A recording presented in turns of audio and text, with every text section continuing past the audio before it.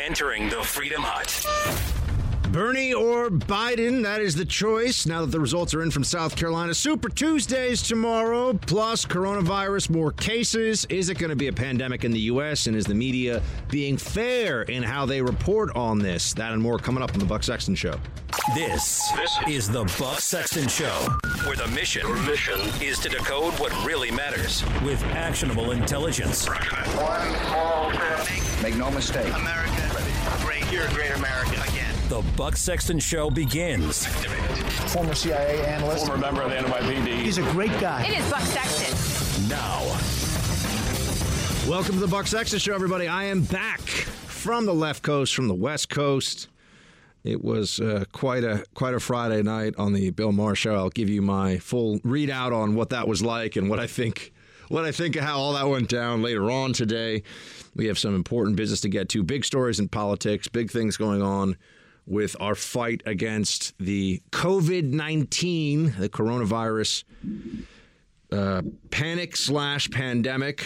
It's a pandemic globally, I think you could say. Is it a pandemic in the U.S.? Not yet.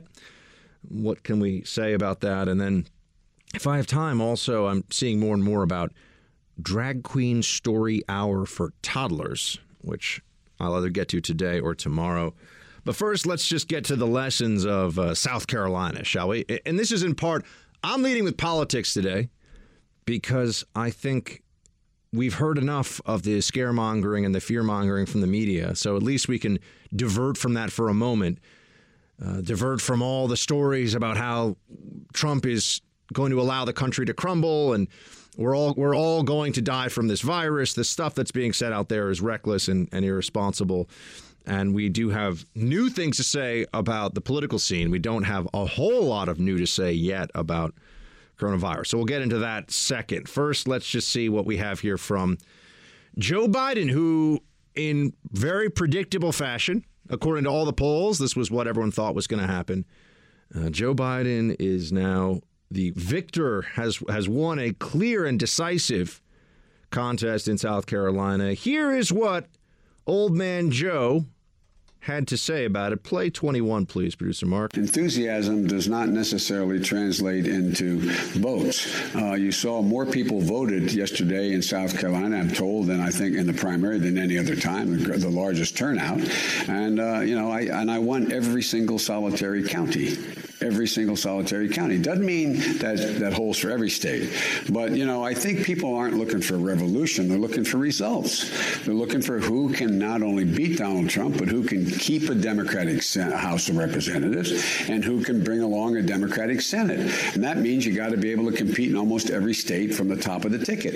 And it's just a matter of fact. If you're going to try to win a seat in Georgia or North Carolina or South Carolina or Florida, who do you want in the top of the ticket? So I think I think the confusion is that this and that I don't have any support of young people. I do. I got about 30% of the people that are anyway. So the point is, I think this is just a long game here, but people want results.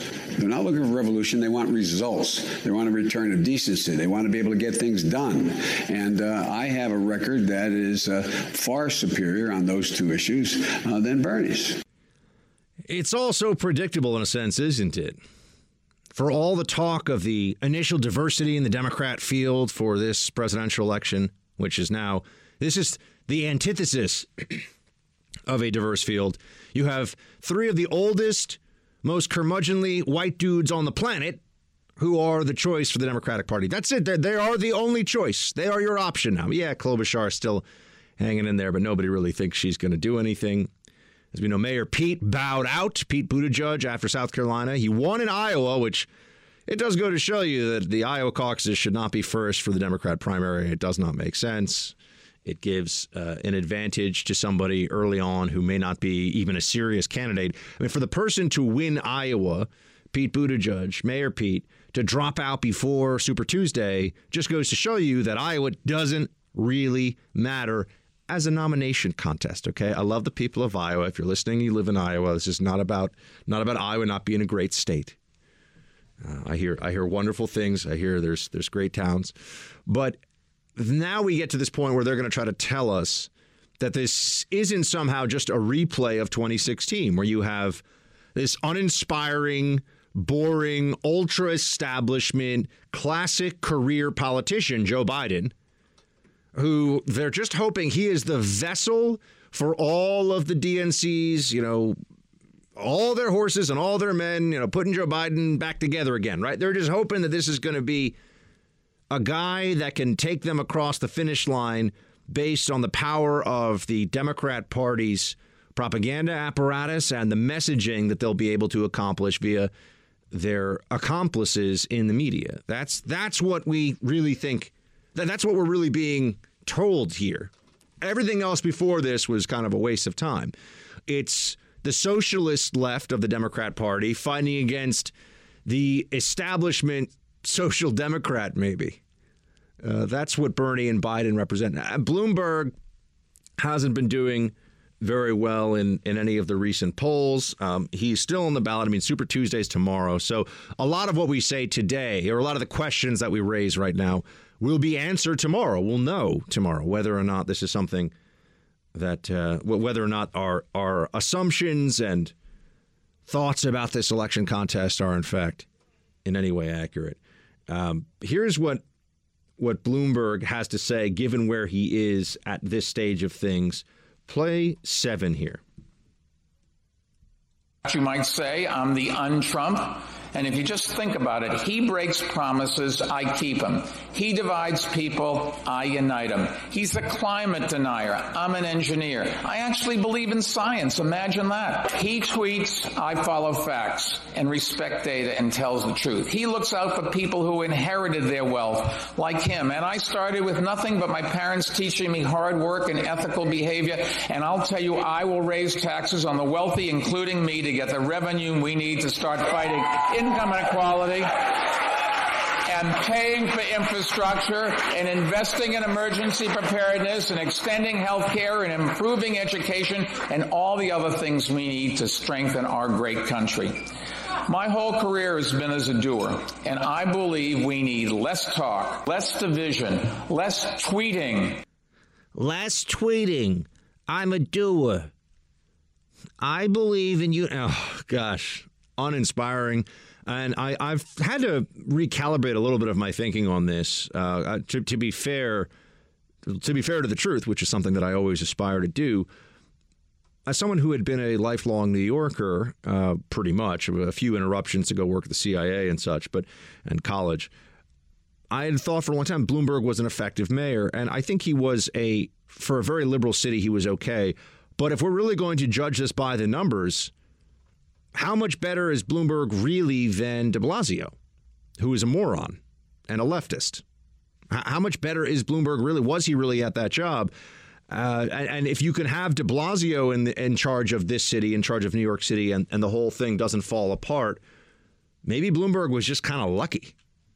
Or he was just in the right place at the right time as a mayor for the rise of a city that was the center of so much unbelievable wealth creation, really the greatest explosion of wealth in any city, certainly in modern times. In terms of you add together all the Wall Street, all the financial sector, all the stuff that's happened in the last 20 years. But here's why I think Bloomberg matters. Because now people are going to have this choice going into Super Tuesday tomorrow. And Bernie's supposed to blow it out in California. I was just in California. They are nuts. The people there are, there are lots of Californians who are just crazy. They don't understand how the world works. They believe pie in the sky is real. They think that Bernie's going to be effective, a good president, that the rich won't still be rich, that everybody's going to have great health care.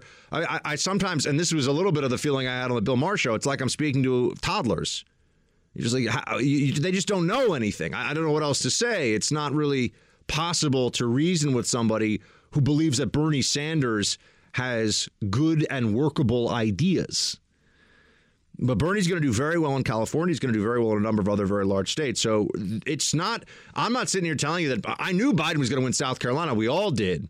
But because Buttigieg has dropped out and now there's all this additional pressure to get other dropouts on the Democrat side, Klobuchar, and Bloomberg may very well decide that he's going, and he won't do this before Super Tuesday. He's spending a ton of money has been spending a ton of money in recent days. Why won't you vote for me? Here's money.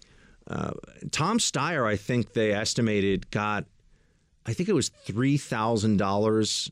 He spent something like $3,000 was it a vote or a delegate? He spent some absurd amount of money to get. He dropped out too. That's why I'm bringing him up. He's done. So Buttigieg is out. Tom Steyer is out. And now you got Klobuchar, Bloomberg, Biden, Bernie. Biden is the youngest serious presidential male contender left. Think about that. Biden's the youngest. These candidates are too old for this job. We all know this. We all understand this. But the Democrats are desperate. They're desperate right now. They think that whatever they have to do to defeat Donald Trump is inherently justified. I think you'll see Bloomberg's billions go behind Biden pretty soon, unless Bloomberg has some big surprise finish on Super Tuesday. And then you'll effectively have the ultra establishment candidate, a former vice president under a still popular former Democratic president, Barack Obama, who, is not an impressive guy. And although I will note, I haven't said this before, I'm very critical of Joe Biden a lot of the time, and I think that that's fair. And I do not think he's an intellectually impressive fellow, nor do I think he's a good leader. Putting all that aside for a moment, I do give the guy a lot of credit for, given the tragedies that he has been through in his life, he has pushed through them in a way that is that is the most impressive thing about Joe Biden. And I had some reflection about that over the weekend. He's lost two sons and a wife in either to cancer or to a car accident. So I give him full credit. That's what's inspiring about Joe Biden. And that's the only thing that's inspiring about Joe Biden. But that is. And so I want to segment that off from all the other comments and criticism that I make of him, because I do think that that's something that people can point to and say there's a connection to Biden's resilience, a deeply human and understandable and appreciable, or one that we should all appreciate, connection with Joe Biden. All right. So that aside, since I've said that that soliloquy, I guess you could call it that. Biden, with Bloomberg's dollars behind him, becomes the ultra establishment candidate facing off against Bernie Sanders. And now you're just going to hear a lot of talk about electability again, including from the candidate. Play clip 3, producer Mark. Do you think you can win this primary before the convention, or do you think it's inevitable though that you and Sanders may have to work this out at the convention? I think I can win it before the convention. But again, I'm not. Look, all I know is I think we're moving into constituencies that are constituencies. When they hear me, they've always been mine. Diverse communities, white working class folks, people with the African Americans and Hispanics, people in the middle class, women in the suburbs. They're places I've always been very strong my whole career. One of the reasons why I was asked to join the ticket with Barack Obama in 2008, that hadn't changed. I think people know me, and it's a matter of my being able to get organizational structures on the ground in big states, and it looks good some places, it looks tough for others. I think you can make a case either way as a conservative for what would be better for America. The lesser downside possibility of Biden winning the nomination, or the clarifying effect of Bernie winning the nomination and then getting defeated by Trump. I tend to fall in the latter category, but I can understand why people would be so concerned about a Bernie Sanders presidency. As I've been telling you, here's just a clear difference for me. If Bernie Sanders wins the presidency, I'm basically going into defensive crouch mode for all investments. I'm going to try to limit my exposure to his bad policies, and that's actually why I wrote with my friend at Stansberry Research this book, which will be coming out in the next 60 days, the Socialism Survival Guide, which is what can you do politically, economically, personally, what steps can you take if we start going deeper and deeper down this socialist rabbit hole. With Biden, things will be bad, but it'll be kind of like it was under Obama, where, all right, this isn't as good as it should be. A social justice focus on the economy just makes everybody more miserable and more poor. It really doesn't help the way that they say it will. But at least we know we'll get through it. I don't know if we come out of a Bernie presidency being the same America afterwards, or on the same trajectory as a country that we had been before. So the downside of feeling the burn is certainly a lot higher. But we have Super Tuesday tomorrow, so here's how I think it's going to play out. No matter what you see in terms of the way the votes shake out, Bernie Sanders is going all the way. He's going all the way to the convention, and there is a very powerful behind-the-scenes Democrat apparatus that is going to try to take it from this guy. It was one thing I got to mention when I was on Bill Maher's show, and they tried to deny this. I'm like, this is what Democrats are saying. Stop. I really just sort of started yelling at the table, stop being crazy to them. That would be the best way that I could go about this. Like, you guys need to stop being crazy, but I don't know if that would have made it go even further off the rails than it did. You're in the Freedom Hut. This is the Buck Sexton Show podcast. Let me say this. I, of course, will be supporting. I've said from the beginning, every Democrat is a million times better than Trump. Trump is a disaster. And let me say this. I mean, we're in South Carolina. Lindsey Graham's a disaster. He's a disaster for the people here. So, of course, I'll be working on that. And let me say one last thing. When the Lord closes a door, he opens a window.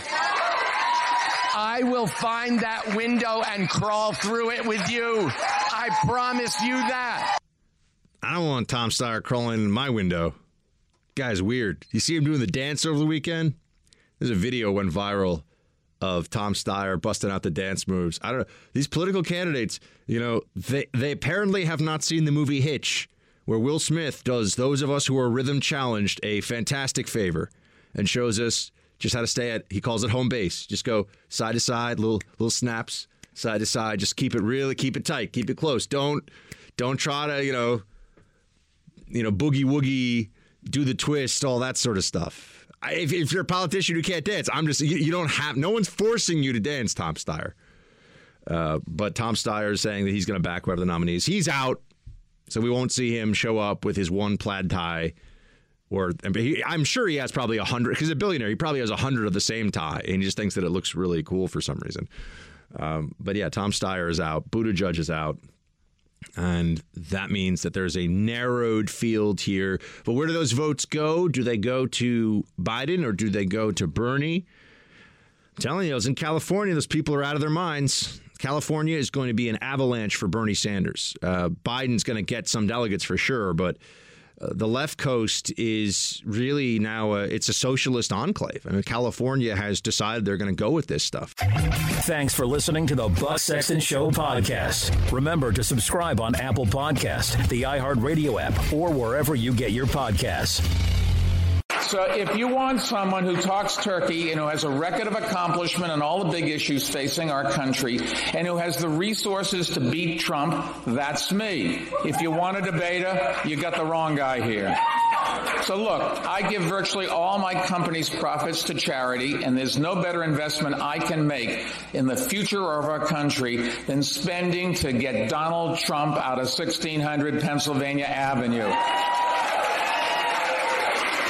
And if you think my campaign is expensive, just imagine what 4 more years of Donald Trump will cost our country. And somebody the other day said to me, you're spending a lot of money. And I said, yes, I am. I'm spending the money to get rid of Donald Trump. And they go, spend more, spend more. Spend more. More money. Throw it all. Rivers of cash. Isn't it interesting, my friends, that we've been told so much by the Democrats about how Republicans are they're the class, they're the party of the rich, of the upper class, that Republicans are controlled by millionaires and billionaires and special interests. They're just writing the big checks to get those Republicans in office. And sure enough, the financial savior of the Democrat Party, it seems, comes along. They've not one but 2 billionaires. Well, now only one, but they had 2 billionaires running for president. And we're supposed to not notice that all the rhetoric about billionaires was just that. It was rhetoric. It was meant to fool the easily fooled. It was meant to convince people who don't do a lot of thinking for themselves that, yes, the Democratic Party somehow, for some reason, doesn't rely on big money and big cash donations the way that Republicans do. that there aren't ultra-rich elites at the top of the Democrat Party hierarchy. Find me a prominent Democrat politician, and I'll show you somebody who is probably very rich. Not a little rich, very rich. There's lots and lots of them. Bernie Sanders, you might say, is one of the few exceptions. I mean, Mayor Pete is the guy's my age. Of course, he doesn't. No one my age really has any money. Thanks, boomers. It's a conversation for another time. But you look at the people that are running the party, Pelosi and Schumer. You look at what's going on now with Bloomberg, and their ultra-rich elites that are directing the Democratic Party in a way that they. Oh, by the way, Biden's worth like 30 or 40 million, I think.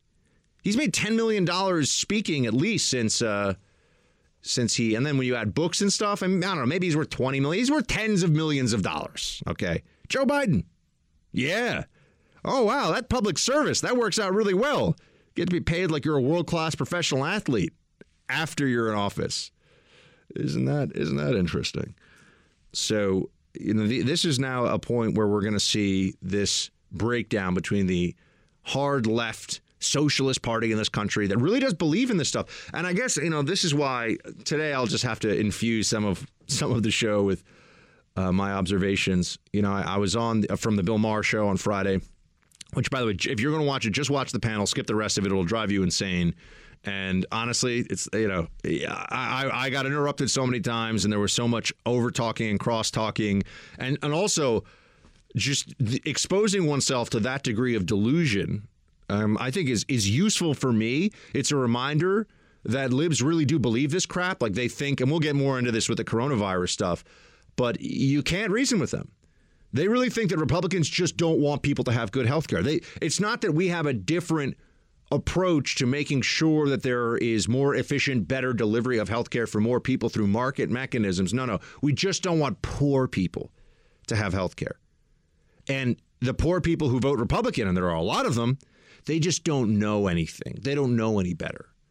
They've just been fooled by the big, bad, mean, billionaire Republican class. This is like a fable that a child would tell himself or herself at night, but this is actually mainstream Democrat thinking now.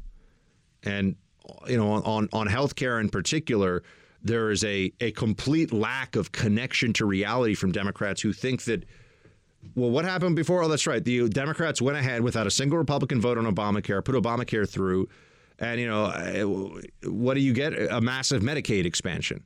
Okay, so more people have access to free health care. You know what the problem with that is?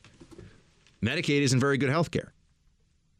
And the healthcare decisions that one makes on one's own affect very much how much you're going to be able to benefit from Medicaid. I mean, a lot of the diseases, a lot of the spending in healthcare comes from lifestyle diseases and from old age. The people that think that somehow if you have Medicaid coverage now, you're going to lead this long, healthy life, I mean, they're unfortunately mistaken. But this is how Democrats get through the socialist message. This is what they'll say, that we're going to make everyone's going to have health care. It's going to be great. We're going to be like other countries. What's lost, other countries like Canada and the UK, what's lost in all this is that we're the financial engine for the whole world. Right? We're the ones that are actually coming up with the most cures and new treatments for diseases that are out there, new medical therapies across the board. That's happening here more than anywhere else. We're the ones that, when our market goes down, the whole world's market feels the effects very quickly. Canada can be a little more left wing as long as America's next door keeping the world safe and propping up the global economy and the global markets. But if we start taking the approach that some of these more they're not even truly socialist countries, which I know we keep getting bogged down in this. I mean, England is not a socialist country. It has a socialist healthcare system and an increasingly separate private sector healthcare system. These are not socialist countries, but promising to give everybody free healthcare, there's an emotional appeal. I mean, the Democratic Party effectively is built upon emotion over reason. It is built upon promises over history. That's what we are now up against all the time. Conservatives, Republicans, we look at experience, we look at what has worked, what is true, and then try to apply those lessons in the policies that we support and in the decisions that we make. Democrats look at the past and say, well, that isn't really relevant for what we're looking at now. especially on economic issues, on healthcare, on socialism. That's not relevant for what we're looking at now. Let's just do it a better way this time, but we'll use the failed principles and tenets of past governments and past countries in order to get there. And if you tell them, well, hold on a second, here are the reasons why that won't work, they'll respond with, why are you a bad person? Why do you want people to be without health care? Why do you want coronavirus to spread with, the stuff that they say is so brainless. But there's really a death of discourse in this country right now. And that was honestly what was on display on the Bill Maher show. I mean, you can't even have a normal discussion with these people. It's all Trump bad, Orange man bad, Trump is a liar. That's it. You say, well, hold on, what about this? What about that? What about the decision to pull U.S. troops out of Afghanistan contingent upon this agreement that's been signed with the Taliban, which I'll talk about? No. Trump lies. Trump's bad. Well, but I thought you guys wanted the war to end. Oh, no.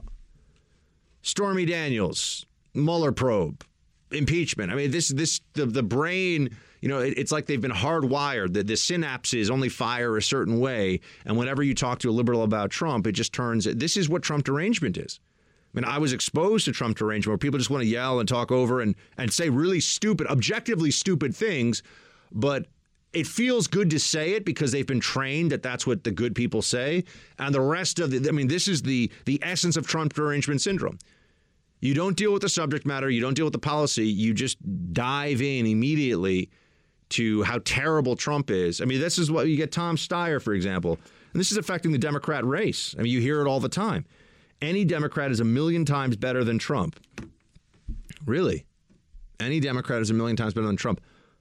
What exactly is so terrible? I mean, they don't have to agree with all of Trump's wins and restoration of rule of law when it comes to sanctuary cities or securing the border, although doesn't a secure border look pretty good right now, considering we're trying to stop a global pandemic from being unleashed inside of American borders?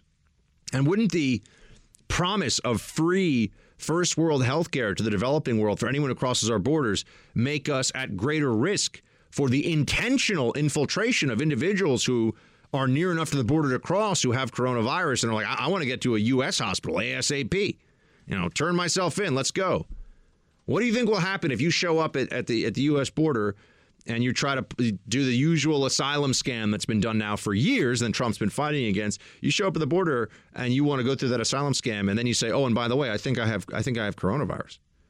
They're not going to be able to say, oh, sorry, you're not going to stay here under the way the Democrats want it, under the way the current law would probably work out. You end up getting taken into U.S. healthcare facilities. I mean, think about the expense here.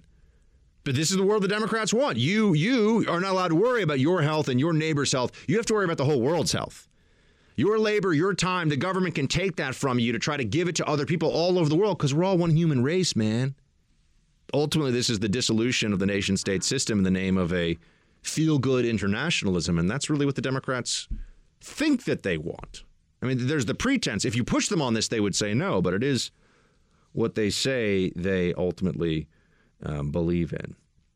So we shall see how this all works out. And now I have to get into coronavirus and what is going on there. You're in the Freedom Hut. This is the Buck Sexton Show podcast. I find it incomprehensible that the president would do something as inane as calling it a hoax, which he did last night in South Carolina. He said that the Democrats making so much of it is a Democratic hoax, not that the virus was a hoax. This is up to the scientists and the doctors as to whether there is a problem. They all around the world say that it is in some places and has enormous potential to become one elsewhere. And it is just ignorant and irresponsible to not stand up and be the leader and say, we don't know, but we have to prepare for the fact that if it is, we have the medicines and the structure and the knowledge to deal with it. This is a perfect example of Trump derangement syndrome. It's one that I dealt with on the Bill Maher show Friday, when at the top of the panel, the first thing that was posed was, Trump has called this a hoax. Discuss. And I tried to say, no. There are two discussions going on in this country. One is about what to do here. Everyone knows there's a disease. Everyone knows there's this virus out there. And the other is the blame shifting or the blaming. It's not even shifting. They're just putting blame on Trump before anything has even happened in this country about this. We don't know what they're. But to say that the president has called coronavirus a hoax is a huge and stupid lie. And when you have to respond to a huge and stupid lie, it's very difficult. And then people, I tried to establish for them, no, this is not, is Scott Pelley some right-wing hack? To his credit on CBS, he's like, no, that's not what the president said. Bill Maher panel, you can go watch it. That's exactly, the president's called this a hoax. He lies. This is what ends up happening. I sit here and say, no. Are we going to talk about the response? Because there's a lot of real things to dive into about how concerned should we be? What can we do? What are the proper precautions? What are the proper measures? What government agencies need what? I mean, there's this, it's like we're going off to war, and Democrats just want to just scream, oh, he's lost the war. He's lost the war already. He's lost it. No, he lost the war. Like a bunch of moronic toddlers that have been trained to say this. No offense to toddlers out there, but you know what I mean? Like little kids who don't know anything. As we know, Democrats love kids who don't know anything if they can spout their political slogans. How dare you? I'm getting better at that. So this is a perfect example. And Bloomberg is caught on this by Pelley. Pelley's like, look, I mean, that's not. And by the way, he's not sharp with them. He just says, well, that's not really what was said. No, it's not what was said at all. Think about this.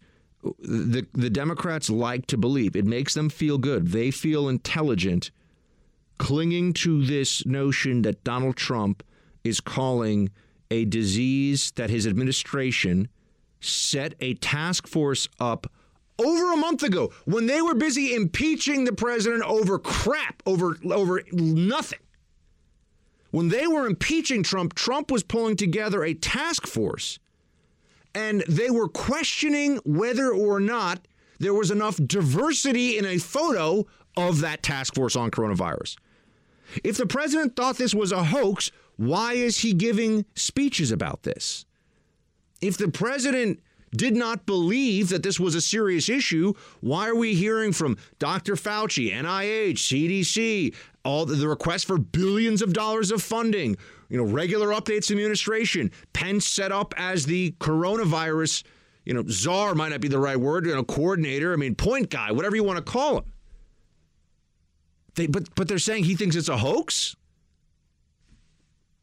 How do you have, this is why, and if you did see the show on Friday, you'll see what I mean. Other than just they constantly talk over me, and at some point you just, if you're not able to speak, it's like trying to give a speech at a college with all the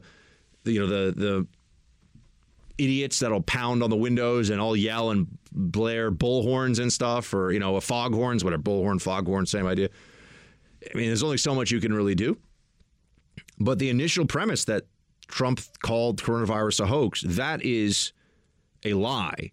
And for people to then transition to Trump lies while they are lying about him is, in a sense, the ultimate in Trump derangement syndrome. Like, this is the distillation. This is in its purest form, 100% unadulterated TDS is apparent the moment that they have to lie about Trump so that they can say that he's a liar.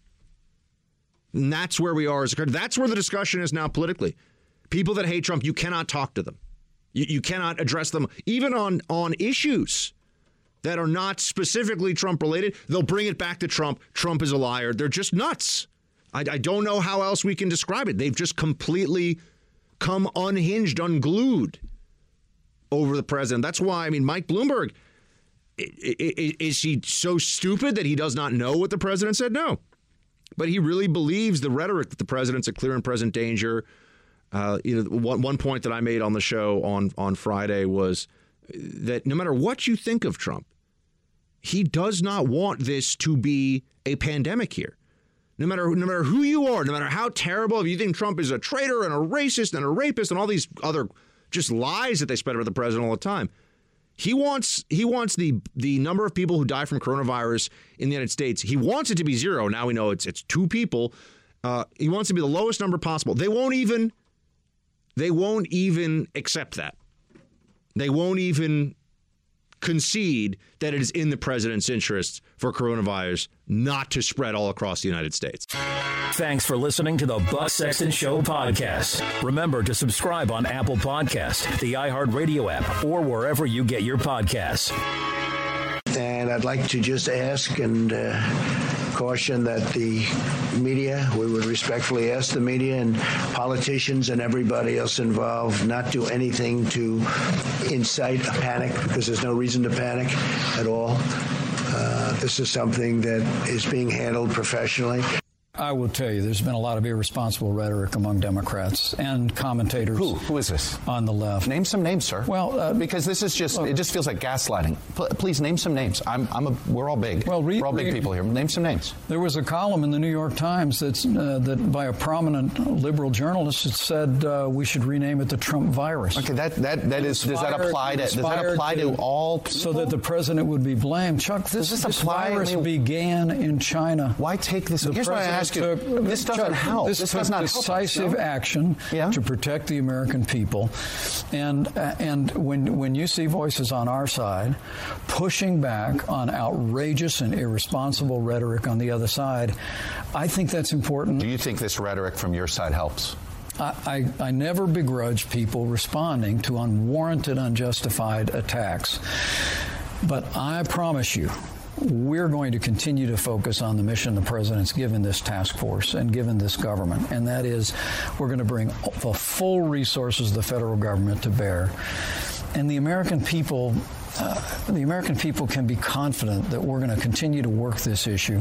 We're going to work with leaders in both parties in Congress to make sure that not only our federal agencies have all the resources they need, but our state and local governments, healthcare providers have the resources and the support to provide the care that every American would want. Remember, Chuck, this is about the lives of the American people. Completely reasonable from the administration on all this stuff. And yet somehow the administration are the bad guys here. Look, I really think that we're at a point where if we were invaded by a foreign country, I mean, there would be Democrats who would blame Trump. And I mean actual like divisions. I mean, if we were, if it was like Red Dawn and North Korea started having, paratroopers landing in Montana or whatever, I think there'd be Democrats like, see, look what Trump did to us. Just made those North Koreans invade. There's no reasoning with them. There's no honesty in their analysis. There's no integrity in their assessments. It all is just meant for a purpose here. And the purpose is quite clearly to undermine Donald Trump at every opportunity. Let's just start with, Chuck Todd is like, who, sir? Who's gaslighting? You feel gaslighted here. Chuck Todd. The fact that this guy has one of the more desirable perches in media and for which he's paid millions of dollars. I mean, Chuck Todd is a mediocrity at best in every regard. I don't know what else to say. There's nothing about this guy that's impressive. He never says anything insightful. He isn't an honest and fair-minded person. He's just another lib hack who happened to be, I guess, friends with the right members of the corporate media at the right time. It makes no sense. But Chuck Todd is saying here, who? And I say Chuck Schumer has been saying that the administration has no plan, which is another lie. It's like saying that Trump called this a hoax. That's a lie. Of course, the administration is executing on a plan. And every administration comes into office with the CDC already having things set up. If this happens, then we will do this. If that happens, then we will do that. Every administration. It's not like you show up and Trump has to say, hey, can the CDC figure out if we're going to have a pandemic response? And then the executive branch executes on that plan from the agency where the institutional knowledge and expertise is centered. That's why it's the executive branch. And this is where we are. But let's just really dig into for a second what's going on here. And and I will get into my honest thoughts for you about coronavirus and where this is in a moment. But there are Democrats who are rooting for Trump administration failure on this issue with American lives at stake. That's just a fact. And they don't like it being said because it's true. But that is a fact. That is where we are as a country. There are Democrats who tell us that Donald Trump is they say things, quotes, clear and present danger to the United States, that it would be better for us. You know, a lot of you said to me, why didn't you point out to Bill Maher on his show that he's been rooting for a recession? I was trying to point out a lot of things that just had people yapping over me every time I tried to say anything because they're crazy. But yeah, he did very openly on his show said that he hopes we have a recession. So now this would be the only thing. They know that Trump's policies aren't going to deliver a recession. The only thing that could give them the recession that the Democrats think they need to win back the White House would be pandemic disease. And how many of them think that that's just the price we have to pay for a return to normalcy, to have a president who respects our institutions again? All these slogans, meaningless slogans. You know, it's very interesting. I've been doing a lot of reading and research on the Russian Revolution, which led to the Soviet Union of 1917.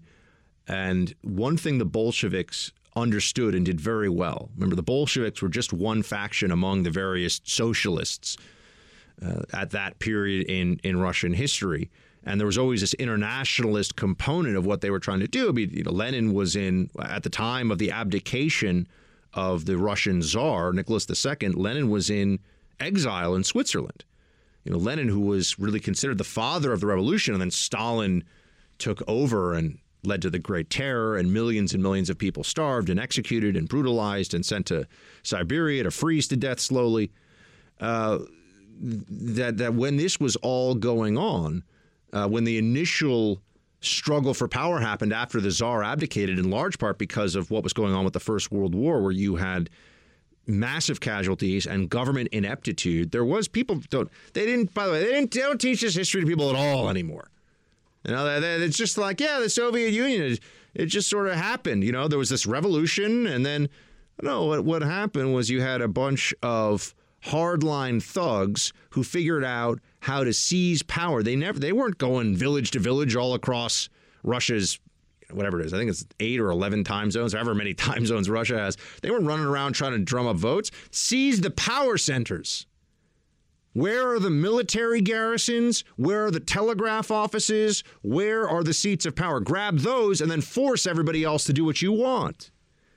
But one thing they really understood in that whole process was to co-opt the slogans, the imagery of socialism as it had existed among the various socialist factions for, at that point, about 60 years, right? To take the phrases and just make it all about how the rich are bad and just convince those who are often illiterate and uneducated that all they have to do is mouth these slogans that are platitudes that don't really mean anything, but that bring out an emotion and then gives a sense of organization with everybody else who is saying the same thing. Whose streets are streets? Occupy Wall Street. I mean, you think about the way that the left has organized in recent years. It is a lot of, not my president. They have these things, these placards. They name movements. They then have people that walk around and everyone starts repeating these phrases, and they don't ever think about it. They don't have to think about it. It would be uncomfortable for them to think about it. We now have a Democratic Party that on coronavirus already has decided, I mean, we've been talking about this in the context of elections, but there are things that they will just say about this. Doesn't matter what happens. Trump has failed on coronavirus before we know what has even happened with coronavirus in this country. They established the perception of failure, and it doesn't matter what happens after that. And that people don't like to feel like they've been wrong or they're dumb. This is very important. So if you get someone to commit early to an idea, they're going to cling to that idea because they don't want to have to reverse what they've believed or what they've thought. This is why having a conversation with a fundamentalist about anything is very challenging, and some would say very futile. because they would have to, the repudiation of any part of it feels like a repudiation of all of it to them. They've been so certain, and uncertainty is difficult. I'm one of the few hosts who's willing to tell you I don't know everything. I know a hell of a lot more than everybody who was on that Bill Maher panel and all these crazy libs running around, and quite honestly, almost all of the conservative talk show hosts you will listen to. It's not even close. But I'm also willing to tell you what I don't know, and where I do have areas of where I'm still trying to learn, I'm still trying to figure things out. It's so much easier, though. It's such a more effective exercise, especially if you work in the media, to do what the Bolsheviks did. What are the slogans that people like to mouth? What are the things that people like to shout? Get everybody shouting that stuff. Use it for your own purpose. Mobilize them around imagery, phrases. Gustave Le Bon, a French social scientist and theorist, did a whole analysis of this about crowds and how and this leads into then mass movements. How do we get to a point of a mass movement? I mean, if you want to read about some of the stuff on your own, Gustave Le Bon is excellent. You can also read True Believer, which is a book about the mindset of people that become mobilized behind a cause and why it's so very, very difficult to change their mind on anything. I mean, with Democrats now, there's no room for any kind of nuance. There's no Eric Hoffer, by the way, is the author of True Believer. If you want to pick that one up, it's a little dense, but it's an interesting read. But we're up against that now on an issue. It's one thing in politics, and this is why I'm thinking about this. It's one thing where they want universal health care, and we think that that's a bad idea, and so they just want the masses to say, health care should be free. Health care should be free. And we don't get to say, well, but it's never free. There's no such thing as free health care. Even in the Soviet Union, health care wasn't really free. It's just the state was paying people to administer health care, paying them poorly, and there weren't the micro decisions necessary for healthy economic exchange that leads to innovation and efficiency and prosperity, the things that we enjoy in this country that the Soviets didn't. It wasn't an accident that things worked out better here than they did in the Soviet Union. It wasn't an accident that while we were all rolling around in the 70s and the 80s eating delicious Big Macs and French fries and drinking Coke, and that was just our standard whenever we felt like it, and they were in bread lines. There are reasons for this. It's not a question of luck. But Democrats reject this. And now, even in the context of dealing with disease, something that affects every human being, all of us, even those of us who think of ourselves as young and healthy, we have relatives who are older, loved ones, friends who are older. We don't want any of them getting sick. I don't want anybody that is dear to me getting coronavirus, and I don't want any American getting coronavirus, and I really mean that. And one part of this that's so disheartening is that for a lot of Democrats out there right now, they're so invested in the president being awful that when you try to get them to admit, hey, you guys agree, right, that Trump really doesn't want this to be bad. He does not want, he's going to do what he thinks he can do, the best job he can do to make sure that there are a bare minimum of spread of this disease and casualties from this disease. They won't co-sign on that. No. I was in the Bill Maher show that said all Trump cares about is the stock market. This is a moronic thing to say. No, Trump actually does care about whether Americans are dying from a disease, but they won't accept that. They won't even make the basic premise. I mean, it does also remind me of how when I was in political science class at Amherst, I was a political science major, which is funny because I actually ended up using my degree, my undergrad degree, who knew, in the soft humanities, which usually is not the case. Oh, I know, we're supposed to have a broad-based liberal arts education, yada, yada. But I remember Professor Hadley Arkes, who was my advisor, who was the one conservative in the whole political science department at Amherst. He told this story about how one day he would give this class, and most of the students were liberal, and they never stopped to think, maybe there's a reason we're liberal and it's not a good thing. Maybe the reason that there's this disparity on campuses is because young people's minds are are intentionally shaped and polluted by left-wing propaganda more effectively by the media and by Hollywood. And that's why there's disparity, particularly among young people being more liberal. But Archie's talked about how people would come into his class all the time and challenge him. And he thought of himself as a great debater. I don't think that's accurate. But, he's a very smart guy in his own way. But he would say that one time he had someone who came in, and one of the initial Archie's premises was that, and he would say, wow, Mr. Sexton, can we agree that the chair you are sitting in is a chair? And, of course, I would say, yes, we can agree the chair. And he goes, so there is such a thing as truth. There is fact and fiction. There is right and wrong. And this was how he would start the discussion about politics and the pursuit of what is good and what is virtuous. And he said that he had a kid come in once. He was like, nope, I will not concede that is a chair. And he said, wow, I think my work here is done. What is he going to say at that point? That was a bit of my experience in the Bill Maher show. Like, a chair is not a chair, so what are we even talking about here? We're not having a discussion among sentient adults. We're having a temper tantrum.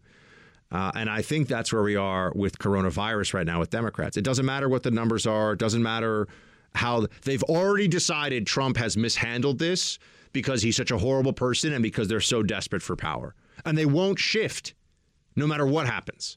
And that's troubling because that same mentality, as you know, is pervasive across the board with all of their major disputes with this administration. Then they never change their mind.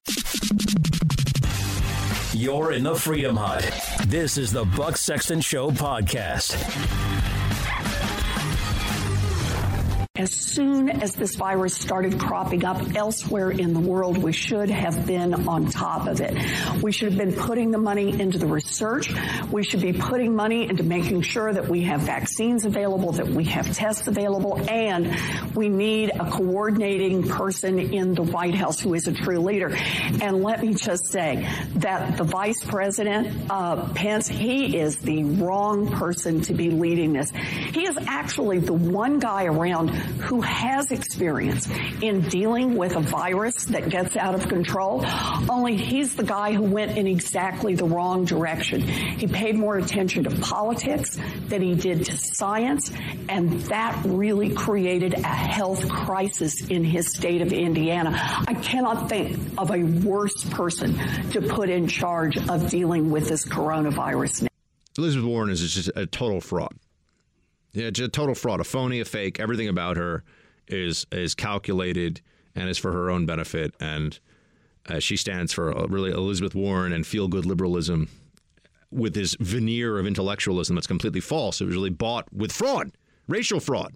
She's not a Native American. And guess what? If she wasn't a Native American professor, she wasn't going to get the professorships that she got.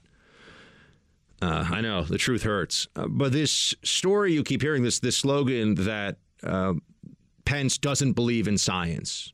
This is repeated ad nauseum. Pence doesn't believe in science.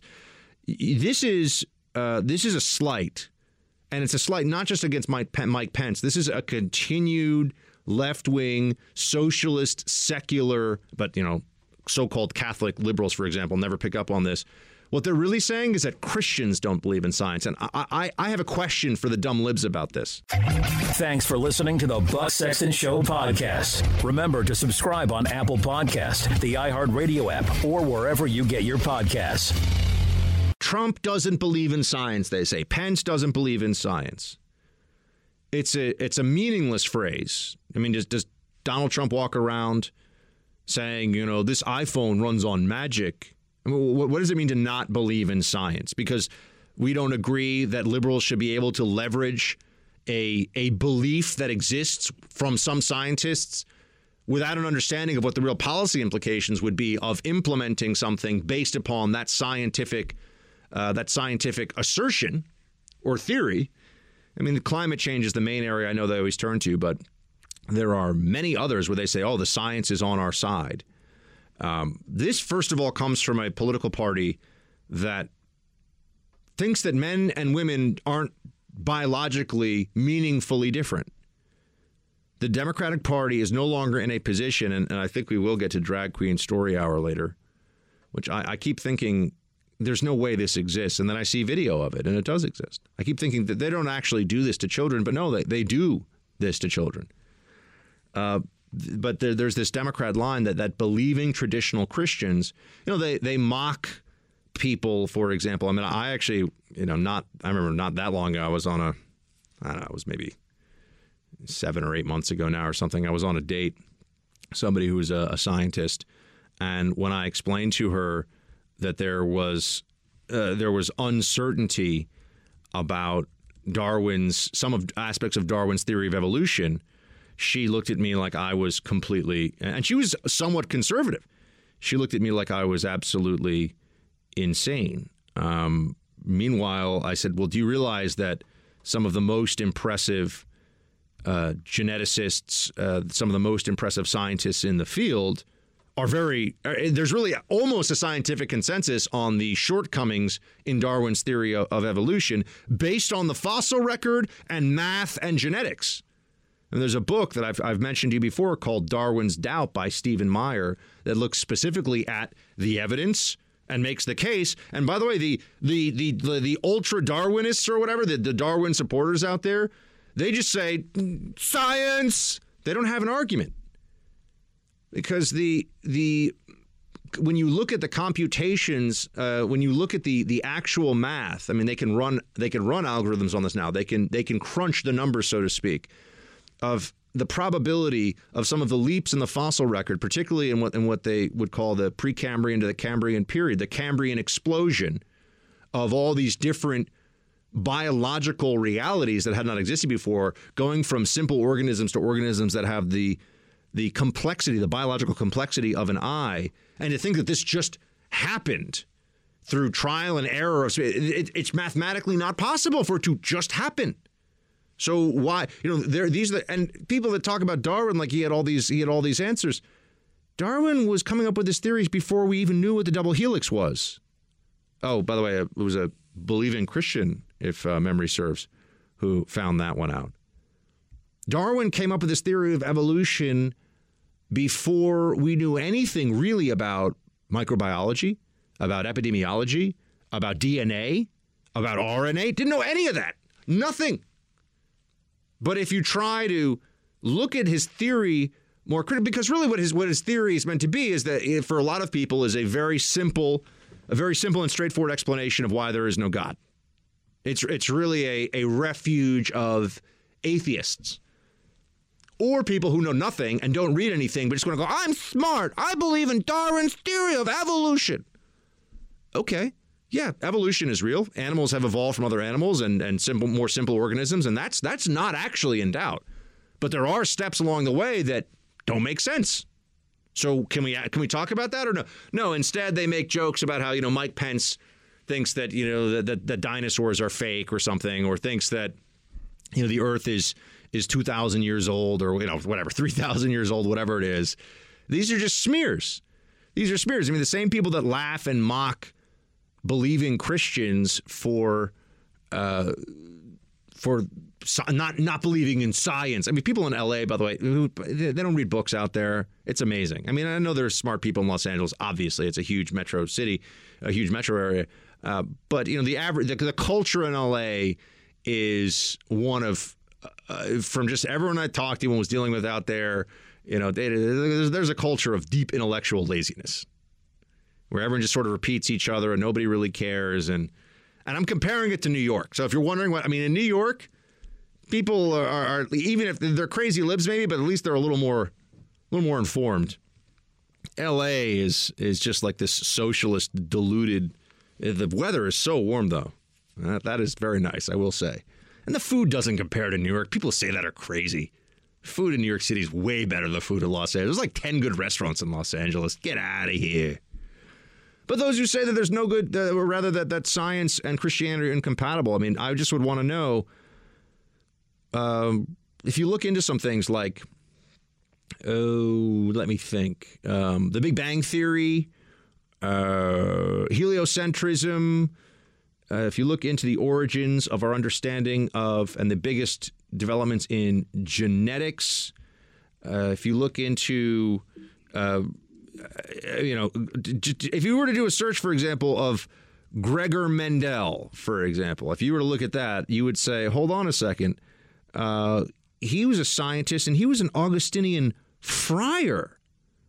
Wait a second. You mean that some of the greatest minds, he's considered the father of genetics. Some of the greatest minds in history when it comes to science were devout Christians. In fact, you probably argue that in the post AD is what we're not allowed to, now it's the common era. No, sorry, it's not the common era. It's in the year of our Lord, Anno Domini. No way. I'm not playing that game. I hate that. Why would we change that? There's a reason why we have the calendar we have. Birth of Jesus. So, my oh my. But this is a story that liberals tell themselves so that they can feel morally superior. This is a story that they tell themselves so that they don't have to actually engage in the facts. And to say that Mike Pence doesn't believe in science, to go to the specifics, of the accusation, it's because there was an outbreak of 70 people with HIV in Indiana, and they were drug users. And if you read up on this, you'll find out that there's a very clear different risk profiles for individuals, but when it comes to per exposure transmission of HIV. And the worst, the highest level of transmission is if you got a blood transfusion of somebody with HIV, you effectively have the disease. I think it's it's close to 90% if you get a blood transfusion of somebody who there's active HIV. That's the worst. Intravenous drug use is very high per use, but it's not quite as high as a blood transfusion, and then it goes down, and then same-sex male intercourse is considerably higher than heterosexual intercourse, and these are all CDC numbers. This is just all the way that the math and the science tells us about this. I think that they don't tell people nearly enough about those different risk factors so they can make decisions for themselves about this. But the problem with Mike Pence in this case was that he didn't want to give people needles because there was a concern that, well, are you encouraging illegal drug use among this population? Shouldn't we be getting them treatment, or shouldn't we? And then their doctors, some people come along and say, no, you want to give them the clean needles. At least they'll keep doing the drugs, but at least you keep them from getting the HIV. But other people come along and say, well, all right, but if it's this population of people that's at risk, shouldn't we try to just also do something to get them to stop putting themselves at risk for? Because giving them clean needles, okay, they've got clean needles for a while, but intravenous drug use is a very high risk factor for HIV. It's one of the really it's the most at-risk population per incident in this country. So don't we want to get them away from that so they don't get HIV in a year? Anyway, but see, there's an adult discussion to be had about that. How do you deal with an outbreak of HIV in Indiana with intravenous drug users? What's the best way to approach it? And there are intelligent people on different sides of that would, no, he doesn't believe in science. That's what they say. Doesn't believe in science. This is what I meant about how the socialists will seize phrases and use those phrases to beat down the opposition, to batter down honest discussion, exchange of ideas, and to brainwash people. I mean, this is what propaganda does. They hear this enough, they think it must be true. Christians don't believe in science. Meanwhile, I could sit here and rattle off, just off the top of my head, many of the greatest scientific discoveries in history are from devout, not just people who are like, I go to church once a, not Christmas and Easter Christians, like devout Christians, friars, monks, priests. They're responsible for some of the biggest scientific breakthroughs and discoveries in the history of the world. But, if you're a Christian, you don't believe in science.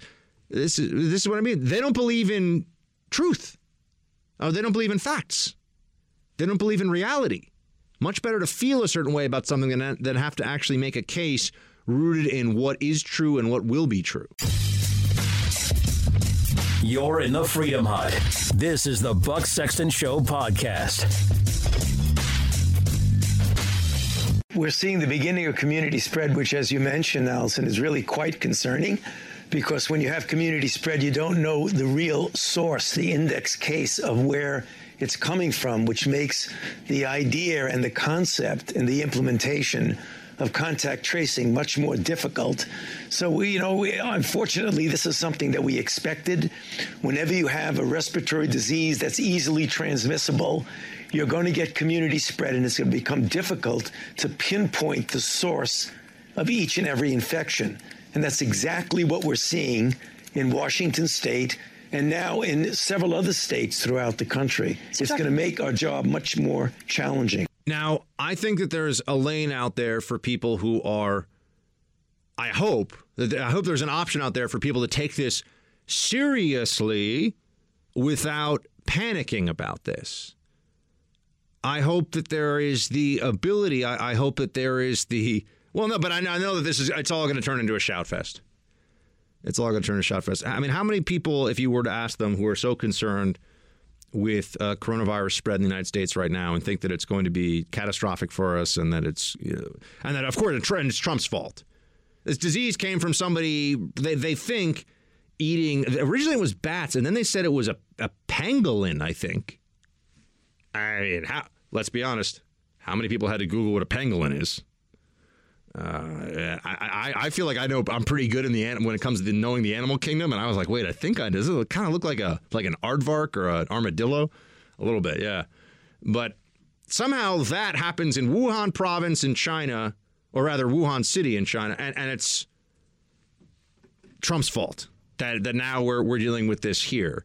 Remember, Trump also shut down the flights from China to the United States. The whole point here is to limit the spread, because the more people that get it, the more people are at risk of dying from it. This is very straightforward, but limiting your exposure to people coming from the epicenter of the disease, that wasn't an idea that right away everybody was on board for. Trump did it, and it was almost certainly the right thing.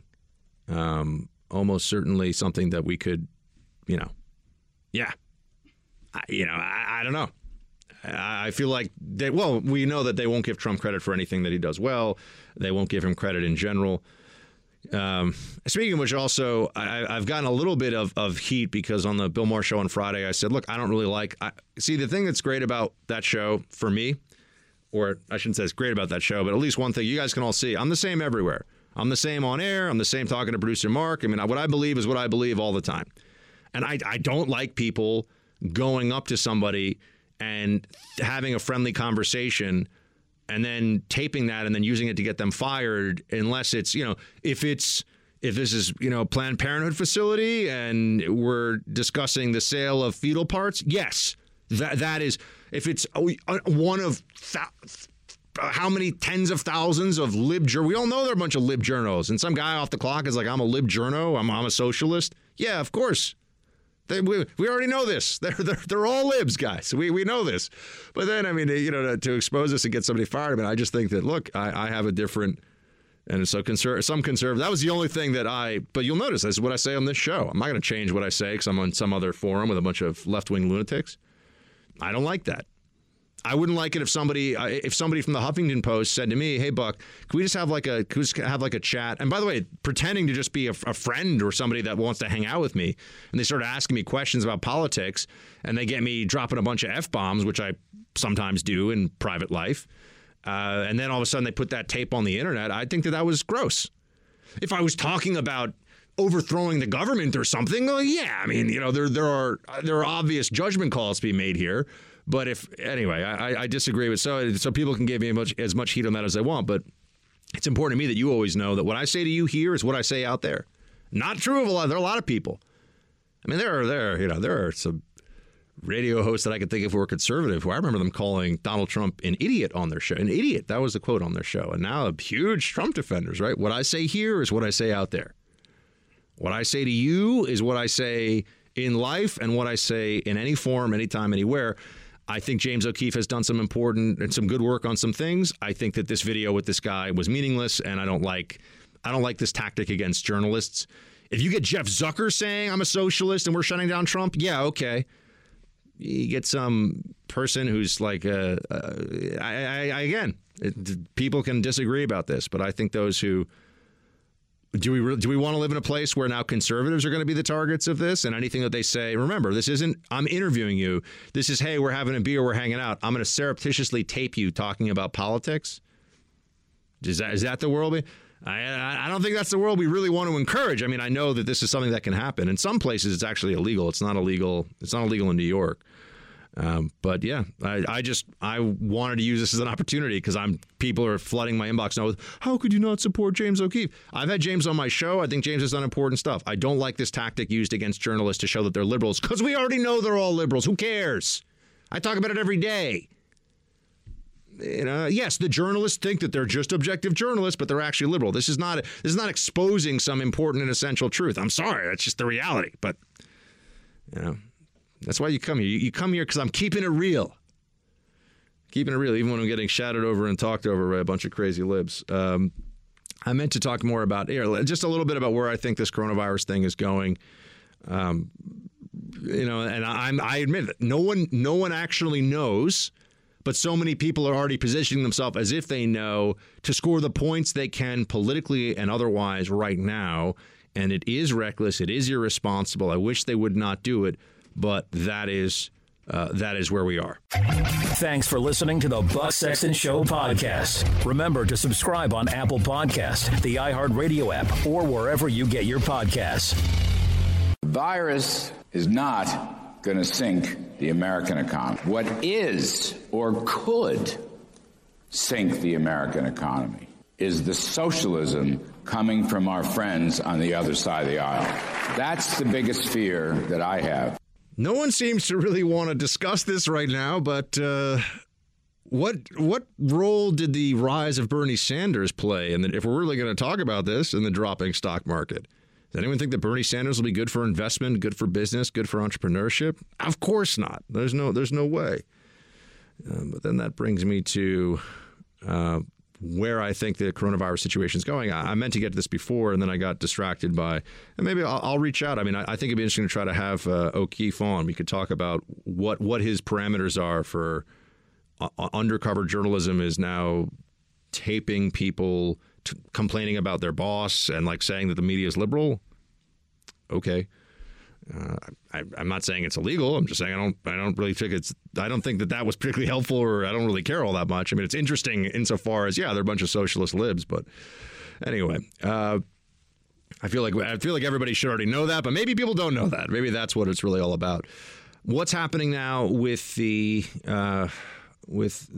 spread of coronavirus? I mean, I would say very few people recognize that we've already had, I think, almost 6,000 deaths in the U.S. from influenza this season. It's a lot of people.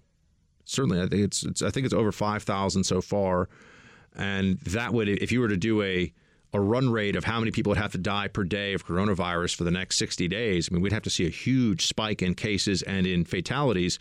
And the overall, the big part of this that has gotten people so worked up and so concerned is that there are there's a fatality or mortality rate is what they like to say. Mortality rate, or that's the preferred term. I say fatality. Mortality rate of 2%, which is considerably higher than 0.01%. Okay, but that assumes that if you're looking at a fraction, you have to know what the denominator is, right? If you're looking at this, trying to establish what the percentage of those who die who get the disease is, I would just say that the number of cases is probably, especially in China, is probably much higher than what is reported. And I'm not even saying there's necessarily a government suppression effort at work here, although that's certainly possible. The number of cases, when I'm talking about this, the number of cases would be something that people just don't even necessarily know that they have the disease. A lot of people are asymptomatic. A lot of individuals have already been reported to have very, very mild symptoms. So, this is such a test, I think, in this country of our ability to put us, and right now we're failing the test as a country, at least, the Democrats are, because there's been really no good faith. Okay, hey, this is a scary moment. Let's try to see how this goes. Let's push the president in the right direction, come up with ideas. And we can do the pointing fingers once we know what we're dealing with. But they've gone in the totally opposite direction. Score points right away. Got to score those points right away against the president, and drive down. They create this fear, or rather, I shouldn't say they create the fear. Let me edit that. They greatly magnify, I would say recklessly magnify the fears over what this is going to do to the country. And then they point to the stock market and say, see, the stock market's dropping, so Trump isn't really that great. Okay, well, fine. The stock market, we were told when Trump was doing really well with it, was the Obama stock market, right? So this is what I mean when I tell you that there are no principles that they will adhere to. There is no truth that is constant with them. Everything shifts depending on the political needs of the left at any point in time. And yeah, I mean, here we go. When we look at this, we find ourselves in a situation that we can't trust a lot of the people that are bringing us information on it because they come with an agenda. I think it is a fair statement, although Democrats would completely lose their minds right now, to say that socialism is a bigger threat to the American economy than coronavirus is. I think that's true. Right now, that might feel like a bit of an extreme statement, but I think that it is accurate. I don't think we've even played it. This is producer Mark, can we play the soundbite of Trump actually saying that it's what he said about hoax? And keep in mind, this was the first thing I'm asked about on the Bill Maher Show Friday, is Trump called this a hoax. I'm like, he didn't call it a hoax. Play it. Now the Democrats are politicizing the coronavirus. You know that, right? Coronavirus. They're politicizing it. We did one of the great jobs, you say, how's President Trump doing? They go, oh, not good, not good. They have no clue. They don't have any clue. They can't even count their votes in Iowa. They can't even count. They can't count their votes. One of my people came up to me and said, Mr. President, they tried to beat you on Russia. That didn't work out too well. They couldn't do it. They tried the impeachment hoax. That was on a perfect conversation. They tried anything. They tried it over and over. They've been doing it since you got in. It's all turning. They lost. It's all turning. Think of it. Think of it. And this is their new hoax. Is he saying there's no coronavirus? Or is he saying that their new hoax is pretending that Trump is failing to deal with this and that this is a disaster because of Trump? Come on. Oh, he said coronavirus is a hoax. This is the lib hyper-literalism routine. This is what they do. They all of a sudden lose the ability to gauge the English language and to understand what words actually mean. And they replace it with this. You know, they replace it with telling us that what all of us can understand was being said by the president is not what he said. Coronavirus is a hoax. Yeah, because coronavirus doesn't exist is what he's saying. I mean, this is idiocy. I did want to just take a moment because there was this news story of the week that didn't get a lot of attention. I think it should get a lot more attention than it does. And it has to do with Afghanistan. The president is very clear on one principle here about our role in national security and around the world. Mark, play clip 8, please. But American forces cannot be the policemen for the entire world. We're all over the world. And a lot of times we're not even appreciated. It's taken for granted. We can't be the policemen for the world. And the democracy builders, we just can't do that for every nation that seems to have difficulty, especially for those nations that don't appreciate what we do. And there are many of them. And that goes with trade also. We've changed the whole thing around. Their job is to be secure, and my job is to make sure that we're secure and to defend our country first, our country. So Afghanistan right now is in a very important moment. The president has, and I play that for you just because this is the way he's trying to approach foreign policy, and I think it's the right way. And I especially like his point about how countries don't even really appreciate it. I mean, there's a lot of, remember, America, the way you and I see America is very different than it's seen in other parts of the world, especially poorer, more violent, poorer, more violent places that don't have as much to celebrate as nation states as we do. Just aren't as successful as countries as America is. That's the truth of what's going on. They don't necessarily say, oh, great, America's trying to help us advance, produce more, be safer, have representative government, have rule of law. A lot of the time, there's at least some loud and sometimes very violent minority within these countries that say that what we're doing is imperialist and we shouldn't be there. And, there's not enough support from the people to drown out those voices. So why are we? It's really a thankless job trying to help these countries be better than they are. I'm talking about Iraq, Afghanistan. So we shouldn't do this job anymore. And also, it's thankless, and I think eventually we'll recognize that it's does not have the outcomes that we want either. So that's what I would say. I would just point out that there's not really there's not an end state here that anybody's going to be able to celebrate. So we have a deal with the Taliban that was shown. They've released the text of it, I think, on Friday. And it has these confidence-building measures, cessation of violence, and then there are these different steps. And if we hit all those different steps, the U.S. is going to withdraw all troops, I think within an 18-month period is what it said. And everyone's claiming, it's a bad deal, it's a bad deal. There's not going to be a good deal. Everyone needs. I'm just here to just tell it like it is. There's not going to be a good deal. There is no plan, there's no future, there's no reality in which we are eradicating the Taliban. The Taliban are ascendant in Afghanistan. They have been for years now, and they're not going anywhere. And we're tired of this. So even if this is a withdrawal plan that, look, the problem with there are a lot of reasons why the Obama, because I know this is what's going to happen. It immediately turns into what about Obama in Iraq? The Obama administration pulled out of a country that had a developed enough national infrastructure, military and security apparatus that there was a realistic chance of Iraq not having what happened, which is ISIS flooding in, taking Mosul, almost making it to the outskirts of Baghdad, threatening the Kurdish areas, this huge terrorist army coming in and doing all that. That wasn't inevitable. The Taliban being in charge of, or at least a powerful voice in Afghan politics, if not, in fact, the ruling party of that country, the Taliban is going to be a powerful force politically, militarily, and perhaps will become, once again, the primary force in Afghanistan. The only way around that is to stay there and be there for the next 50 years. And who knows what 50 years will bring. Do we really want to do that? As long as the Taliban is not a safe haven for terrorists, how much is it really supposed to matter? I know this starts to be, are we allowed? How much is it really supposed to matter to us who is in charge there?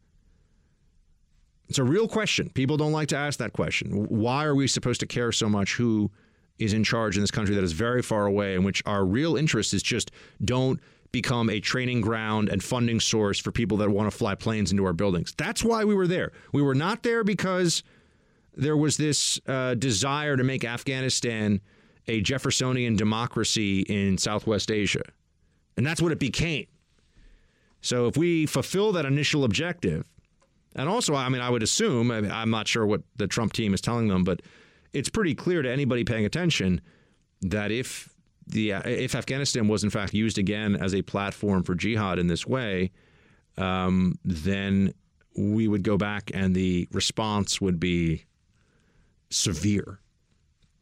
It would be severe. I think the United States would find itself in a position where we don't really care all that much about what is destroyed and what the cost is. I'm just saying, if we got hit again like we did on 9/11, I think we'd go back and say, all right, anybody who's not on our team, we're just going to wipe them all out. Taliban, it's just, I'm hoping we never reach that phase. But I think that the administration is right to just try to get the U.S. military out of there. It's just not, at some point, it's just not our fight anymore. We've stood up there is an Afghan national army. There's an Afghan national police. There's, they've had elections. We've gone through all this.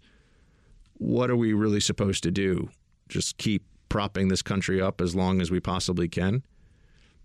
I think now there's already been a break in the Taliban has already broken the ceasefire. There's been violence. So who knows if this agreement will even last in any meaningful way. But I agree with Trump that overall this is the correct approach, and we should leave Afghanistan and kind of come what may there, and just let them know that, look, we've got a lot of ways to do a lot of things there without having 8,000 or 9,000 U.S. troops that are holding this country together. Think about that. Why are 8,000 or 9,000 U.S. troops able to hold this whole place together? And if we go, the whole thing collapses. What does that say about the state of the Afghan military, the Afghan government? It's pretty astonishing. So we shall continue to follow this. And maybe tomorrow I'll talk to you about what's going on between the Turks and the Syrians in northern Syria, which is also completely overshadowed right now by the coronavirus situation. But very interesting, troubling stuff going on in Syria, too. You're in the Freedom Hut. This is the Buck Sexton Show podcast. All right, so drag queen story hour is something that conservatives talk about. And there's a lot of video going around social media right now of that. So drag queen story hour is, and I need to dig more into how this even became a recurring a thing that just keeps happening. There are clearly people that think that this is a good idea. It's men who are dressed as women.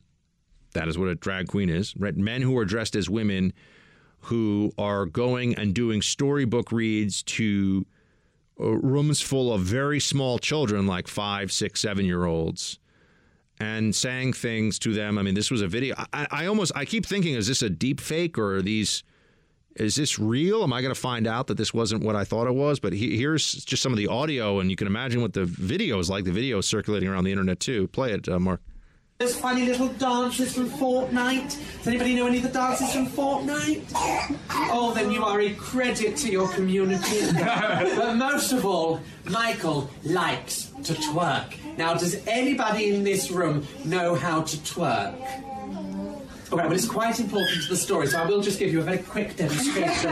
All you need to do is you just stand with your feet sort of shoulder width apart, like so. Okay, and I'll show you at the side, so you get a better view there. And you crouch down into this sort of position here, so your bum's sticking out. Hope you're taking this all in. And then you just move your bum up and down like that, and that's twerking. Why is it twerking is a pretty... pretty sexualized dance movement. I know I sound like maybe somebody from the movie Footloose or something here, but, twerking is a particularly, for little kids, for an adult male dressed as a woman to be showing a room full of small kids how to twerk. I looked this up, by the way. DragQueenStoryHour.org says it's drag queens reading stories to children in libraries, schools, and bookstores. In spaces like this, kids are able to see people who defy rigid gender restrictions and imagine a world where people can present as they wish, where dress up is real. This started in 2015 by author and activist Michelle T. This is a movement now.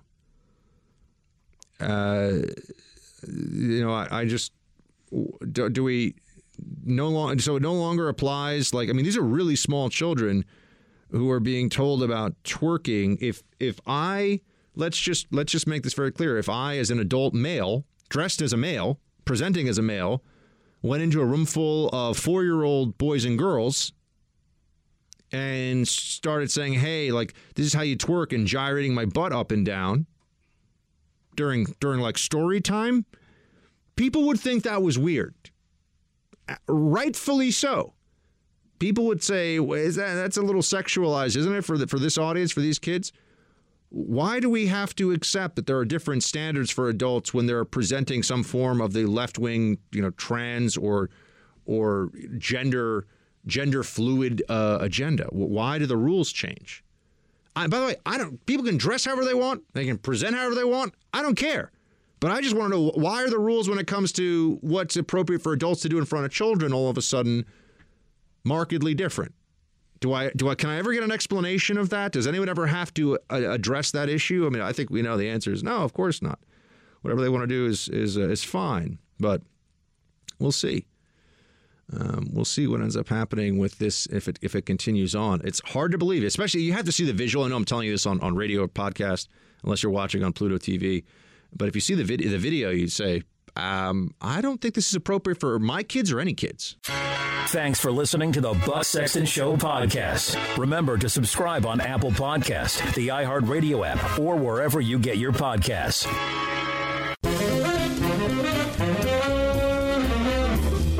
Team Buck, it's time for roll call.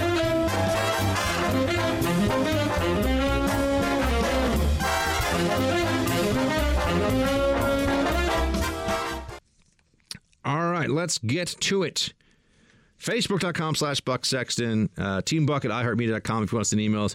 Good to hear from you, team, because after doing Bill Maher show on Friday, a lot of like super nasty stuff coming my way. I mean, you know, everyone will tell you they get used to it. You never really get used to it. It doesn't really bother me. I mean, I especially love it too when all they want to do is tell me on, a lot of these libs, the first thing they always want to tell me how ugly I am, which I think is interesting because, okay, I'm just there to have a political conversation. I'm trying to like present as a professional. I mean, I'm not showing up trying to be an Armani underwear model.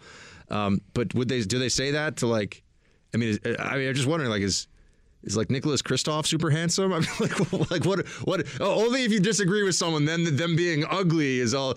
I mean, is Bill Maher super handsome? Like, I just want to know where we draw the lines here about that. I think it's interesting. There's a lot of the primary response to me going on Bill Maher is I should be embarrassed at how ugly I am, which I think is an interesting. Oh, and the stuff about your name is hilarious too. Well, no, but that's always fun because this is the mark of somebody who's really dumb. Like, do they think they're the first person that's made it sounds like a porn star name joke? No, like, that's why been made a million times. No, but so why even make that particular joke when like it's so, there is such a thing as like the joke that you don't make because everyone's gonna, it's like, like it's so dumb, but no, these people, so it's a fun intelligence test that libs fail all the time. Like, I will say though, by the way, you know who made fun of my name the first time I ever did his show and laughed at his own joke was Don Lemon, because he's a moron. He's actually stupid. So, yeah. What were you going to say? I was going to say it brightened my Friday night. It made my train ride go very quickly. Producer Mark enjoyed me getting trashed by everybody, apparently. I mean, so you have to laugh at it. If you don't laugh, what are you going to cry? These people are total. Nah, of course. These people are total psychos. But, man. And now I'm getting piled on too because I said that I don't like James O'Keefe taping journalists who are off the clock giving their thoughts about, politics. I mean, some of the people he's taped are like the equivalent of me. Yes. Okay, I'm sorry. They're wrong. These people are not very smart. Taping somebody who's like a low-level employee, not that you're low-level, producer Mark, we love you. Wow. But I'm saying taping somebody as he's taped like associate producers at CNN and like, yeah, like we don't do a good job, getting, and then they get fired. I mean, we're supposed to like, that's so cool, that's so brave. No, get into Jeff Zucker's office or somebody. I know the top executives of CNN. I used to know who all of them were. Get in one of their offices and maybe get them saying that they're unfair to Trump. That's meaningful. Getting some person that's just trying to keep a job for as long as they. I mean, it's anyway. There was you're being a sellout. No, I'm just not a punk. I don't go on TV and say different things to different audiences because anyway. You guys all know. Oy, speaking truth, man. People say they want the truth, but a lot of people don't. Matthew. Hey, Buck, on the subject of plastic bags, I grew up during the 80s and 90s and could have swore I remembered a movement promoting plastic bags because environmentalists were crying about the use of paper bags contributing to the clear-cutting of the rainforest or something like that. No one ever brings this up, but I could have sworn this was a thing whenever I was growing up. Of course, it's all bull crap, but still, it's like no matter what we can do, we can't ever make these wackos happy. Anyway, love the show. Producer Mark is awesome. Shields high. Yeah, Matthew, you're never going to make these people happy. And the environmentalists, like, it's a religion. I mean, this is all about how people feel. It really has nothing to do how saying and taking these positions, how it makes individuals feel, and that's kind of it. So, yeah. Sarah. Buck, when the coronavirus first started hitting the news cycle, some doctor came out and said it was a completely manageable virus. He claimed that massive doses of vitamin C were all that was necessary to fight it off, and no one should die from contracting the disease. I know there is a lot of fake news out there. Could it be so simple? There is a sense that a crisis is a viable tool in the hands of the unscrupulous government. Sarah, I mean, I would never... I'm not a doctor. I would never give that kind of advice. I wouldn't give medical advice of any kind on this show, and I do not find that to be credible. People have all these, oh yeah, this will like make you not get, this will treat your cold faster. And I've tried all these different things. If there were an answer, we would know what the answer is. That's usually the case, especially with something that's as common as the common cold. That's why they call it the common cold. Good job, Buck. But yeah, this is I think, a time when you have to be very careful where you're getting your information, who you're getting your information from. I think that really matters. Tommy, the last time I was asked in a job interview, what's your biggest weakness? I answered, my biggest weakness is the lie I am about to tell you. Tommy, I think that's a totally respectful way to answer that very dumb question. And it always says more to me about the interviewer, anyone who asks that in an interview, and their judgment than it does. However the person answers that, I think should kind of get wiped away, because the person asking the question hasn't figured out that's a really stupid question, that somehow people just can't. We can't get past this in the HR world. You can't get past it. Oh, what would you say your biggest weakness is? John writes, Buck, coming at you from the great liberal stronghold of Central Coast, California. Your show is the best. It's very educational. However, I need to push back on the plastic bag ban. Putting everything to the side, it's nice not to see those things floating around in the air and sticking to the trees and bushes, and I've gotten used to carrying the reusables around. The plastic straw and single-use container bans are stupid. Also, global warming is a hoax. Our records only go back a short period of time. It's like judging your whole day off of 1 second. Yes, John, that's true. It's ridiculous. Global warming is not what people say it is. But I got to push back on you on the plastic bag ban, because what you are talking about is littering. And if you want to get rid of littering, that's a separate thing than to ban something for environmental reasons. I think that littering should be, people should be fined for this. I think that the police, the same way that, if you drive 130 miles an hour on the highway and you go past a cop, the cop's like, I don't care you haven't, run into anybody yet or caused an accident. I'm going to give you a ticket. I think that littering should be something that we punish. I think that you should get fined for it. It's really bad. Culturally, by the way, America is quite good about not being a country where there's a lot of littering. Other countries are terrible when it comes to littering and how they handle their trash. So that's a different issue than what's pushing this right now. And also, you should remember that there are a lot of loopholes in this, and people are going to try to find other ways. They start using garbage bags, which are much thicker than the plastic bags you usually get at a grocery store. They're going to use other things instead of, and sometimes those are even worse for the environment. So, but yeah, no, I hate littering. I think that that's something that we should all be. I hate littering. I also hate people that think it's okay to leave the little ding noise on their phones. I've come across an epidemic of people that also think that they can do. I stayed at a hotel in LA, and they had a little pool on the roof. And there's some guy who was obviously from the UK, and he sit there and he was on FaceTime and he put it on speaker. She was like, I really like Los Angeles. It's having a great time here by the pool. I'm loving every second of it. I'm going to keep yelling on my phone. And I'm sitting here, I'm like, dude, there's other people at the pool. Why Producer Mark, I think you would even have to agree, or I'm going to ask you to agree, that if you're in a public place, you don't get to be on speakerphone. People do it all the time. All the train. On the train. On the street. On the train, they do this. People also think they can watch their video clips or whatever with the volume blasting without headphones. Without headphones. What has to happen here, people? Civilization is in the balance. I have something worse. What's that? This morning I'm on the train on my way to the Freedom Hut. Yeah.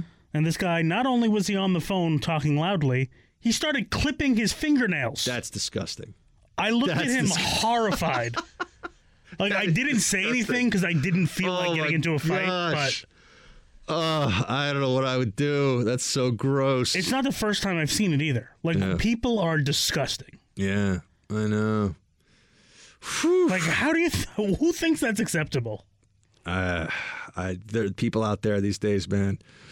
I gotta tell you, I really think that manners are in decline. I think that people just don't care about anybody around them anymore. And we all have these devices that connect us to the people we do care about. And so the actual human beings in our vicinity get completely forgotten in favor of our connection to our digital world.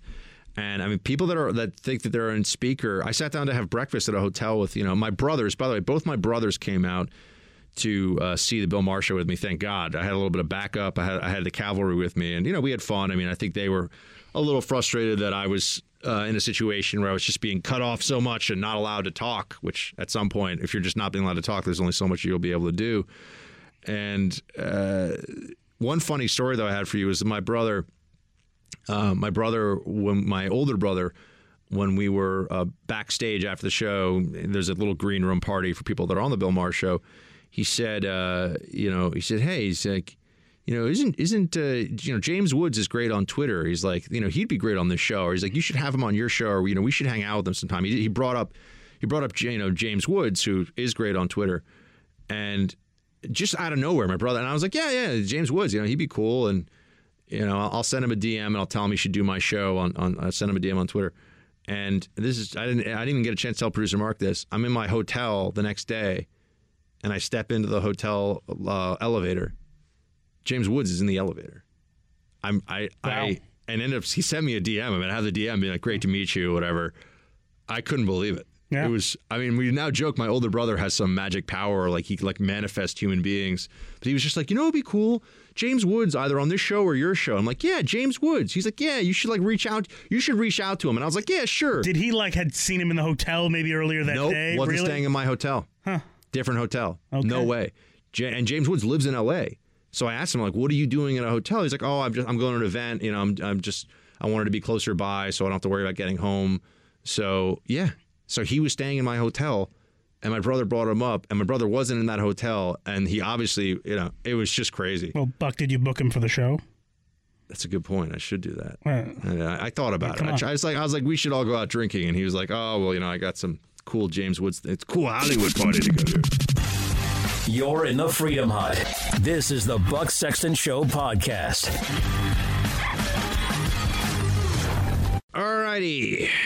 Stoney, keep on holding these moron left chicken wings to the fire. You're a powerhouse.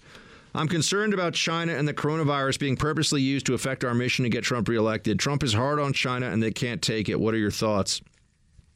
Yeah, that's definitely what they're doing. They're trying to use coronavirus as a political weapon against Trump, and they won't put aside what's best for the country even for a moment here. They just, whatever's bad for Trump is what they're most concerned with. So that's troubling, and we'll have to see. I don't know if this is going to be a thing that we have to really worry about in the country for going forward. It could be a seasonal thing, or I don't know if this will kind of fade. I remember when I was in the Caribbean in Puerto Rico 3-4 years ago, and people were panicked about Zika. And Zika ended up, remember that? And everyone's completely freaked out about microcephaly, having a small head. It's a genetic, problem that happens if you can get Zika when you're pregnant. So, and now no one talks about Zika anymore. It just kind of went away. SARS, MERS. There have been these other those are coronaviruses. I think they should have come up with a better name, by the way. Why not just call it a crown virus? The Corona Beer Company probably agrees with you. Yeah. You see that report over the weekend? 30 or 40% of people won't buy it. I think people are just intentionally being stupid because they know it's a ridiculous poll. I don't think anyone's really that dumb. I think Corona's terrible beer either way. I haven't had beer in so long that I can't even weigh in on this anymore. I don't even know. I'll have it. But, what's the go-to? What's the go-to beer? Usually something like a Blue Moon. Blue Moon? Oh, it's kind of bougie. How's that You're kind of a bougie beer drinker. Belgian beer with a slice of orange in it. Yeah, I do like the orange. Do you eat your finger sandwiches and wear a top hat and a monocle while you drink your Blue Moon? Beer. Yeah, this is your fancy beer. I thought you were gonna say Bud Light, an American. If I'm drinking to having a party, I'll drink a Bud Light. But if I'm enjoying a beer, I want a good one. I'm gonna tell you the truth. I don't think I ever reached the point where I even really could tell all that much difference between beer. I was never much of a beer drinker before this. Now I can anymore. Yeah. What I do like is cider, but cider is you might as well just inject sugar directly into your veins. I mean, a pint glass of cider is 140 grams of sugar. It's horrible. And if you drink too many, as well as you could hold any other alcohol, you can't hold your cider because of the sugar. Yeah, you get totally slammed. Jeremy writes, Buck, Disney has gone down in quality. It seems like hiring good writers is no longer important to making movies. Frozen is my daughter's favorite movie currently, so I've seen it many times. I will tell you that while Frozen has a weak plot, it is Citizen Kane compared to the train wreck that is Frozen 2.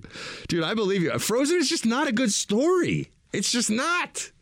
Everyone gets, people get mad at me for saying this. This is not a good story. Beauty and the Beast is like for, mostly, I think, a movie for like little girls. And like, it's a good story and it's well executed. The old Beauty and the Beast from the 90s, the Disney movie, was very well done. The music is good.